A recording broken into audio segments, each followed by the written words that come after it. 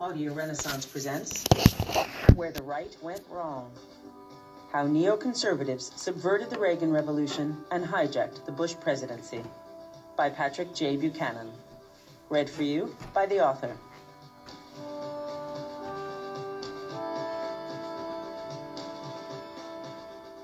American Empire at apogee. Not even the British Empire at its zenith dominated the world as the United States does today. U.S. forces are deployed in lands the soldiers of Victoria never saw. Our warships make port calls on all continents. Our military technology is generations ahead of any other nation's. Our GDP is 30% of the global economy. Brand names like Coca-Cola, McDonald's, and Levi's are household words from Kathmandu to Kurdistan. The music the young listen to around the world is American, or an imitation thereof. Americans annually claim the lion's share of the Nobel Prizes in science, medicine, and economics. Hollywood films are the world's most watched. The dollar is the world's reserve currency. The International Monetary Fund that keeps scores of nations from bankruptcy is headquartered in Washington and responsive to the U.S. Treasury. The American language, English, is the lingua franca of the global elite. When crises erupt in the Balkans, the Caucasus, Kashmir, or the Mideast, U.S. diplomats are the brokers of truce. By almost any measure, military and economic power, technology, standard of living, cultural dominance, social and political freedom, America is the gold standard, the hyperpower of the Quai d'Orsay's resentment.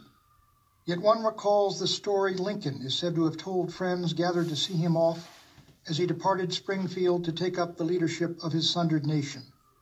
An Eastern monarch, said Lincoln, asked his wise men to come up with words that would everywhere and always be true. The wise men went away and reflected, and when they returned, they gave the king these words, "And this too shall pass away."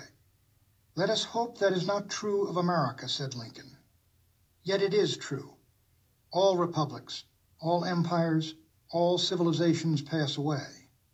The Roman Republic began to die the day Caesar's legions crossed the Rubicon to make him dictator of Rome. Cicero knew it. The crowds did not, or did not care. 400 years later, Alaric the Goth led his army over the Alps to ring down the curtain on the world's greatest empire. What brought Rome down? What was the cause? The Emperor Julian the Apostate believed Rome could not survive Constantine's embrace of a Christianity that forswore the martial virtues for love thy neighbor. The empire could not survive the loss of the old pagan faith. When a religion dies, the culture and the civilization that grew out of it dies with it. And indeed, as Rome was invaded by barbarians, popes would stand at the city gates to plead for mercy from the likes of Attila the Hun. In our time, empires collapse more suddenly. The 20th century was a graveyard of empires. The Austro-Hungarian, German, Russian, and Ottoman perished in the Great War. The Empire of the Sun was reduced to ashes in 1945. The British Empire vanished within a quarter of a century of its finest hour in 1940. The Soviet Empire succumbed to a collapse of faith and will in 1989. All the empires of the 20th century are gone. Only the American empire endures. But the invasion of Iraq and the war to impose democracy upon that Arab and Islamic nation that has never known democracy may yet prove a textbook example of the imperial overstretch that brought down so many empires of the past.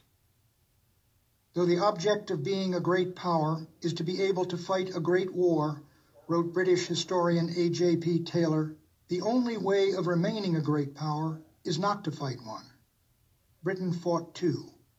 In World War I, she lost 720,000 dead. In World War II, another 400,000.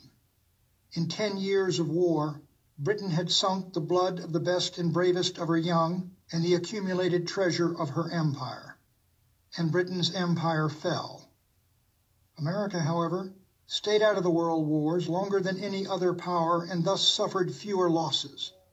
Not until 4 years after British, French, Germans, and Russians had been slaughtering one another at a rate of 6,000 a day did the doughboys arrive to turn the tide on the Western Front only 6 months before the armistice.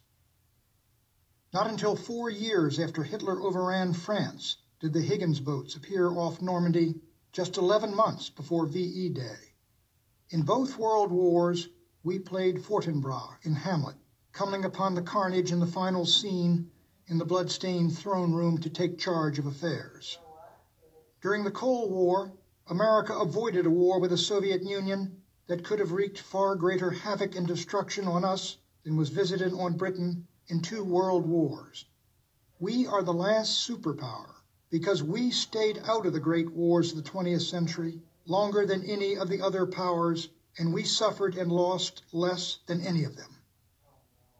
Since the Cold War's end, however, all the blunders of Britain's ruling class in its march to folly have been replicated by our own elites, from the arrogance of power to the alienation of allies to the waging of wars in regions where no vital U.S. interests are at risk. For a century and a half, America held to Washington's dictum of no permanent alliances. Now we have treaty guarantees out to 50 nations on 5 continents and troops in 100 countries. Some 150,000 U.S. soldiers are tied down in seemingly endless wars in Afghanistan and Iraq. Should the United States confront another crisis anywhere on earth, the bankruptcy of our foreign policy would be transparent to the world. President Bush has declared it to be U.S. policy to launch preemptive war on any rogue regime that seeks weapons of mass destruction, a policy today being defied by North Korea and Iran, both of which have programs to produce nuclear weapons. The president has also declared it to be U.S. policy to go to war to prevent any other nation from acquiring the power to challenge U.S. hegemony in any region of the earth. It is called the Bush Doctrine. It is a prescription for permanent war, for permanent peace, though wars are the death of republics. No nation, warned Madison, can preserve its freedom in the midst of continual warfare. In 2003, the United States invaded a country that did not threaten us, did not attack us, and did not want war with us. To disarm it of weapons we have since discovered it did not have. His war cabinet assured President Bush that weapons of mass destruction would be found, that U.S. forces would be welcomed with garlands of flowers, that democracy would flourish in Iraq and spread across the Middle East, that our triumph would convince Israelis and Palestinians to sit down and make peace. None of this happened. Those of us who were called unpatriotic for opposing an invasion of Iraq, and who warned we would inherit our own Lebanon of 25 million Iraqis, were proven right. Now our nation is tied down, and our army is being daily bled in a war to create a democracy in a country where it has never before existed. With the guerrilla war, U.S. prestige has plummeted. The hatred of President Bush is pandemic from Marrakesh to Mosul. Volunteers to fight the Americans have been trickling into Iraq from Syria, Saudi Arabia, and Iran. In spring 2004, revelations of the sadistic abuse of Iraqi prisoners at Abu Ghraib prison sent U.S. prestige sinking to its lowest level ever in the Arab world. We may have ignited the war of civilizations it was in our vital interest to avoid. Never has America been more resented and reviled in an Islamic world of 1 billion people. At home, the budget surpluses of the 1990s have vanished as the cost of the Afghan and Iraq wars has soared beyond the projections of the most pessimistic of the president's economic advisors. The U.S. budget deficit is above 4% of GDP. With a trade deficit in goods in excess of 5% of GDP, the dollar has lost a third of its value against the euro in 3 years. 1 in 6 manufacturing jobs has disappeared since President Bush took the oath. By mid-2004, the president had failed to abolish a single significant agency, program, or department of a Leviathan government that consumes 1/5 of our economy, nor had he vetoed a single bill. America's native-born population has ceased to grow. Its birth rate has fallen below replacement levels. U.S. population growth now comes from immigrants, legal and illegal, from Asia, Africa, and Latin America. The religious, ethnic, and racial composition of the country, a child of Europe, is changing more rapidly than that of any other great nation in history in an era when race, religion, and ethnicity are tearing countries apart. The melting pot no longer works its magic. Newcomers are not assimilating. We are becoming what Theodore Roosevelt warned against our ever becoming, a polyglot boarding house for the world. The American people have demanded in every survey that illegal immigration be halted and legal immigration reduced. But the President and Congress refuse to do their constitutional duty to defend the states of the Union from what has become a foreign invasion. U.S. primary and secondary education is a disaster area. Test scores have been falling for decades and are below those of almost every other developed nation.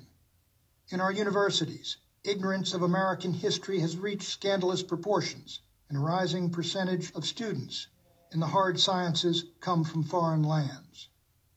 The Republican Party, which had presided over America's rise to manufacturing preeminence, has acquiesced in the deindustrialization of the nation to gratify transnational corporations whose oligarchs are the party financiers. U.S. corporations are shutting factories here, opening them in China, outsourcing back office work to India, importing Asians to take white-collar jobs from Americans, and hiring illegal aliens for their service jobs. The Republican Party has signed off on economic treason, and though 7 of the 9 sitting justices were nominated by Republican presidents, Republicans have failed to rein in a Supreme Court that is imposing a social, moral, and cultural revolution upon our country. Then there are the ominous analogies to the Rome we read about in school. The decline of religion and morality, corruption of the commercial class, a debased and decadent culture. Many of America's oldest churches are emptying out. The Catholic Church, the nation's largest, is riven with heresy, scandal, dissent, and disbelief. Yet measured by the yardstick that counts in this capital city, power, the compassionate conservatism of George Bush is a triumph. Republicans in 2004 controlled both houses and have dominated Congress for a decade. Since the Goldwater defeat in 1964, Republicans have won 7 of the 10 presidential contests. The nation has seemed as much in tune with the GOP of today as it was with a party of Harding and Coolidge in the Roaring '20s. But victory has come at a high price, the abandonment of principle. Historically, Republicans have been the party of the conservative virtues, of balanced budgets, a healthy skepticism toward foreign wars, of a commitment to traditional values, and fierce resistance to the growth of government power and world empire. No more. Conservatism, as taught by 20th century leaders like Robert Taft, Barry Goldwater, Ronald Reagan, and Jesse Helms, is dead. 40 years after conservatives captured the party in the coup at the Cow Palace, 10 years after the Republican Revolution of 1994, what do they have to show for it besides their committee chairmanships and cabinet chairs? The GOP may be Reaganite in its tax policy, but it is Wilsonian in its foreign policy, FDR in its trade policy, and LBJ all the way in its spending policies. Pragmatism is the order of the day. The Republican philosophy might be summarized, quote, "To hell with principle, what matters is power, and that we have it and that they do not." But principles do matter. Ideas do have consequences. For history teaches that if we indulge in the vices of republics and surrender to the temptation to buy votes with public money, to distract the populace with bread and circuses, to conduct imperial wars, we will destroy the last best hope of earth. And just as for Lyndon Johnson, who delivered guns and butter in wartime, there came a day of reckoning, so too the chickens are coming home to roost for George W. Bush. Back in 1960, Barry Goldwater looked about him and said, in the conscience of a conservative, what we say today. Quote, "I blame conservatives, ourselves, myself. Our failure is the failure of the conservative demonstration. Though we conservatives are deeply persuaded that our society is ailing and know that conservatism holds the key to national salvation and feel sure the country agrees with us, we seem unable to demonstrate the relevance of conservative principles to the needs of the day." End quote. One edit is needed in that paragraph today. We no longer feel sure the country agrees with us. We may have lost America for good. How and where did we conservatives lose the way? How does America find the way back to the constitutional republic we were? Or is this just the politics of nostalgia as the old republic is gone forever? I cannot believe or accept that the old republic is beyond restoration and redemption.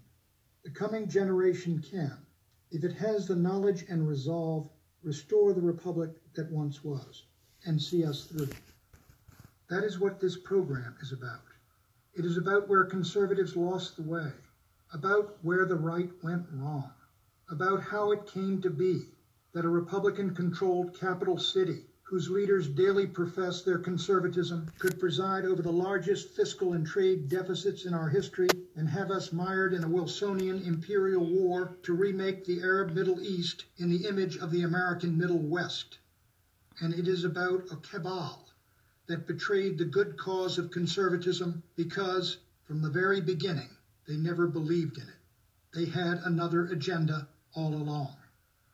So the purpose of this program is to retrace our steps to see where we lost the way and rediscover the way back home to a conservative politics of principle our beloved country so transparently needs now more than ever. And so I have dedicated this program to the coming generation of conservatives who must be as unfulfilled with politics as usual as were we when we too were young.